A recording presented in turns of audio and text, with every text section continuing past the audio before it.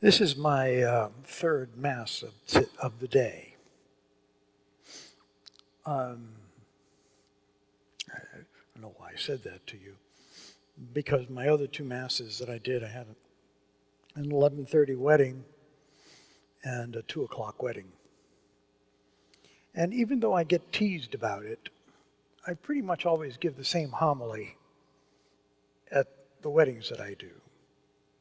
And the reason is because the congregations are all totally different.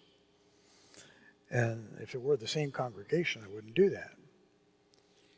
But in the homily that I give, I always talk about love and what the couple is promising when they get married.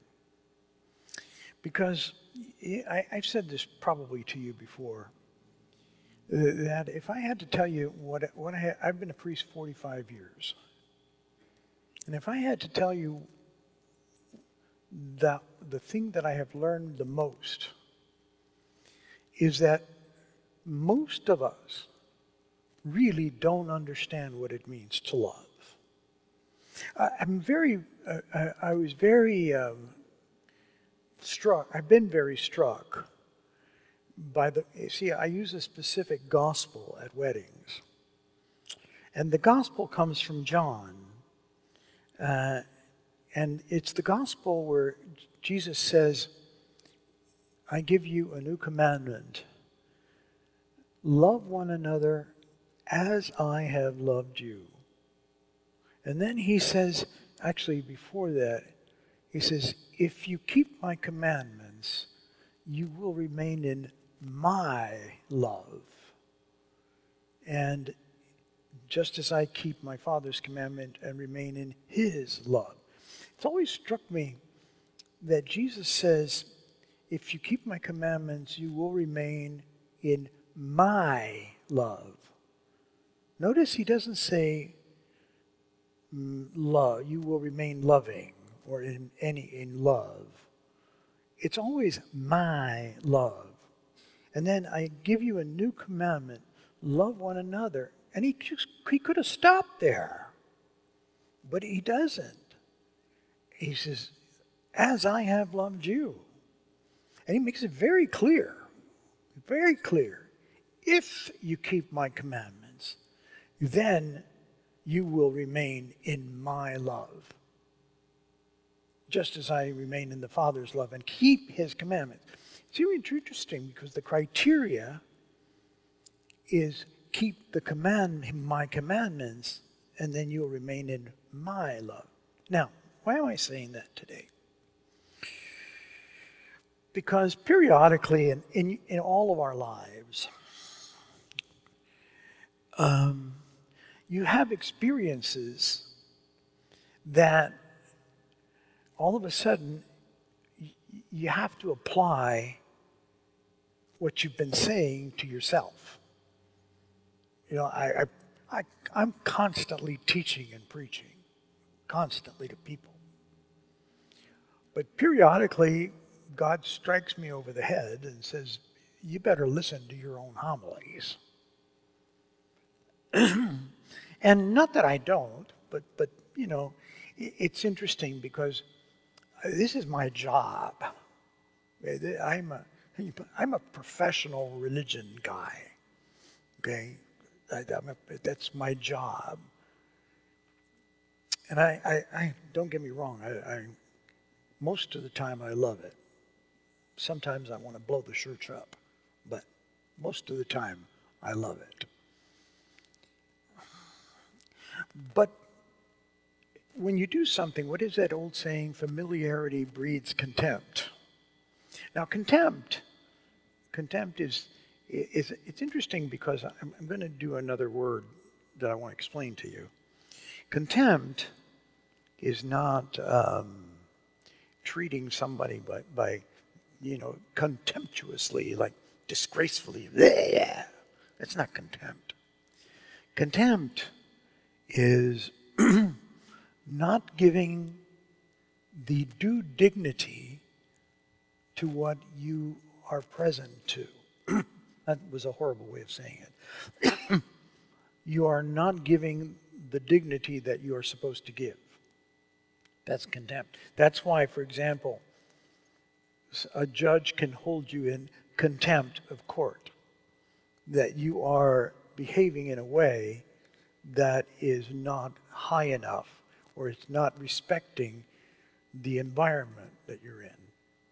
It may not be that you're awful, you're just being disrespectful and not coming up to the standards. Familiarity breeds contempt. Contempt for a priest, a lot of times, you get so used to preaching stuff and to talking about stuff. And then periodically, like I've been saying, you come to face something and you realize that you got to listen to your own homily. Anyway, let me tell you what happened. I'm not going to mention any names or anything like that. Happened some time ago. I was spoken to by a person in a very distasteful way. And I felt, to a large degree, I was treated unjustly by a person. And I remember afterwards, my mind kept on ruminating. They said this, and this isn't true, and that's not true, and they should have said this, and how could they have said this, and how they, and it was back and forth. It was like a whirlwind inside my head, of having been mistreated. And I didn't want to feel like that. I really did. It's not a pleasant feeling at all. And then my eyes happened to fall on Jeremiah. The reading, actually, it was interesting because it was the reading today. But all of a sudden, I applied it to myself.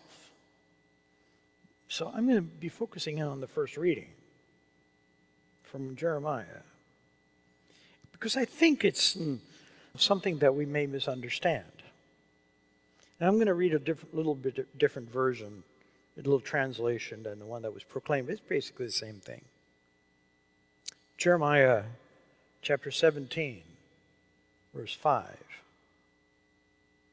Thus says the Lord, cursed are those who trust in mere mortals and make mere flesh their strength, whose hearts turn away from the Lord.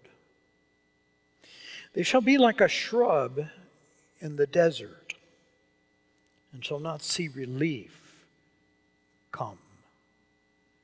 They shall live in a parched land, a place of wilderness, in an uninhabited salt land. Let me stop there. The very first thing I want you to understand, that I had to understand myself, is when God says, cursed is because when you think of cursed, you imagine someone invoking some kind of a prayer or invocation that will harm you, or some injury that will come upon you. I am cursing you, or someone put a curse on me. But that's not what that means. There's a better definition, and these are two definitions I got from Webster's dictionary. The second definition, actually this was the fourth definition. The first definition was a prayer or invocation for harm or injury to come upon another person or to come upon someone. That was the first one. And that's normally what you think of a curse. Because when you hear Jeremiah saying, cursed are those who trust in mere mortals, you think it's God putting the curse on that person. It's not. Look at the fourth definition. Curse, a cause of great harm or misfortune. A cause of great harm and misfortune. That's what Jeremiah was talking about. Now listen to the first part of what I just read, not with the first definition, but with a cause of great harm and misfortune as the definition of curse. Let me reread it with that definition. A cause of great harm and misfortune befalls those who trust in mortals and make mere flesh their strength, whose hearts turn away from the Lord. They're like a shrub in the desert and shall not see relief when it comes. They live in a parched land, places of wilderness, in an uninhabited salt land. That's exactly where I was. It's exactly where I was. Because my mind kept on going round and round and round about how could I be so wronged? How could I be treated this way? And I started to get bitter, and I started to get and I saw that the other person had some points, but they didn't have enough, and how could they treat me like that?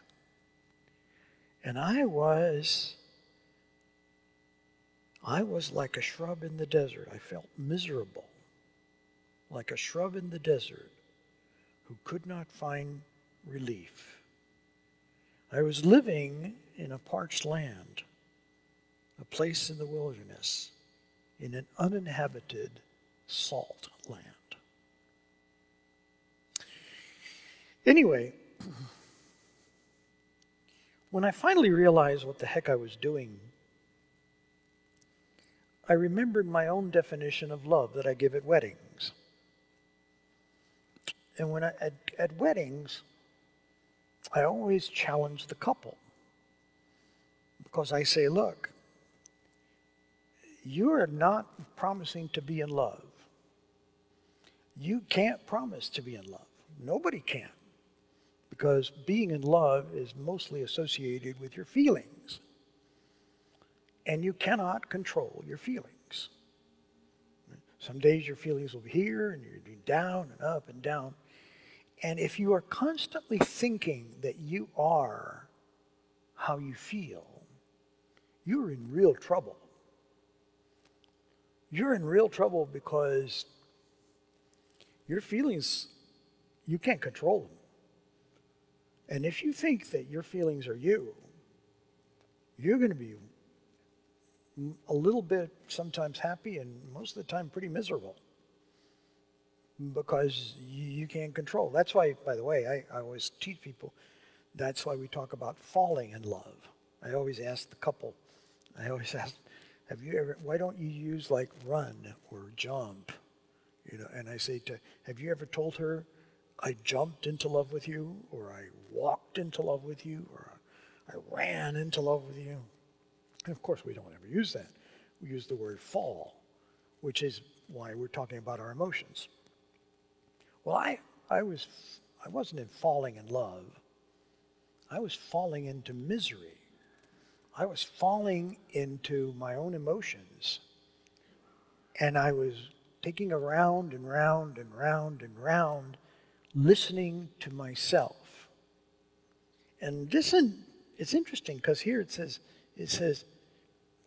here, cursed, I was trusting in my own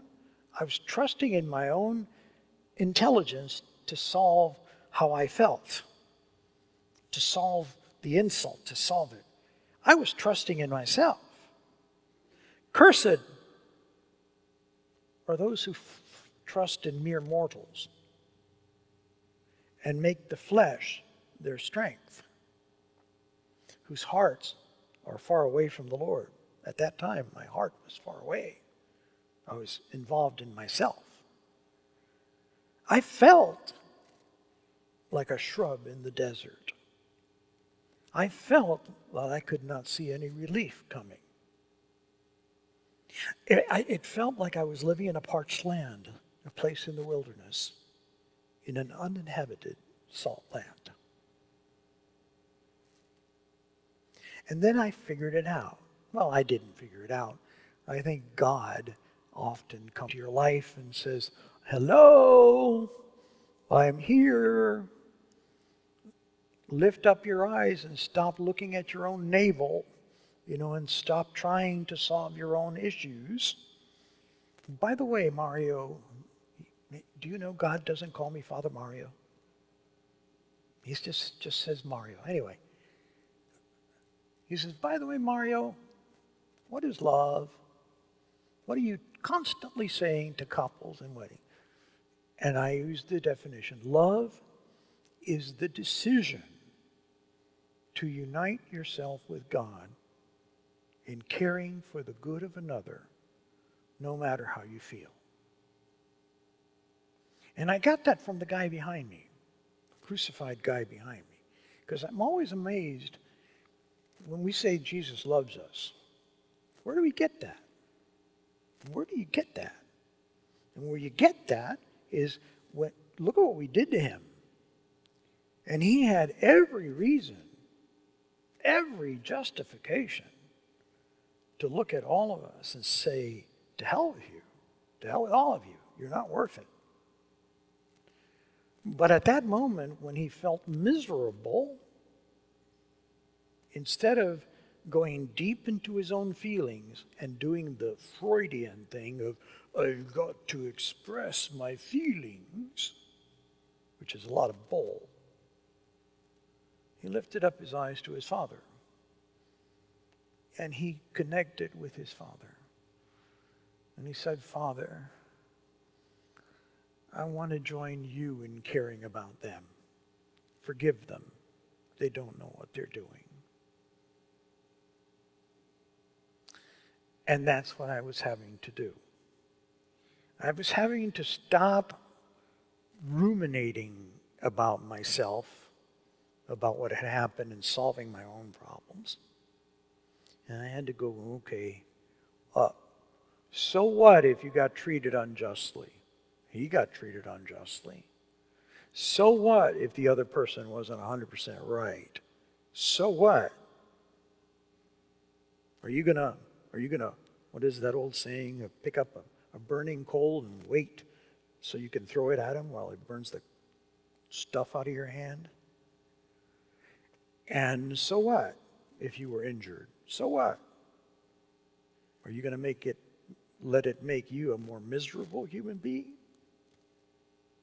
Because that's what it does. That's what it does. And so I said, okay, point well made, sir, up there. Point well made. And I looked up. And I said, it doesn't matter how I was treated. I have to join you in letting go of that and caring and being a reflection of what you want for that person, no matter how I feel. And that's how you do it. Well, I didn't do it. I was kicked in the butt to look up instead of relying inside of my own self. And then you hear the second part of it, the second part of the reading today. Because I experienced exactly the second part. Not all like that, but I began to connect. Listen to what happens when you do it the other way. Blessed are those who trust in the Lord, whose trust is God. They shall be like a tree planted by water, sending out its roots by the stream. It shall not fear when the heat comes, and boy, the heat was there, and its leaves stay green. In the year of drought, when you're in the middle of all whatever you're in the middle of, it's not anxious, and it does not cease to bear fruit. Now, this was not part of the reading today, but I just have to add it, because today it ended with verse 8. But listen to verse 9, because it's just amazing. The heart is devious above all else. It's perverse. Who can understand it? Yes. I, the Lord, test the mind. I search the heart to give all according to their ways, according to the fruit of their choices. Anyway, just an experience that I thought I would talk about today.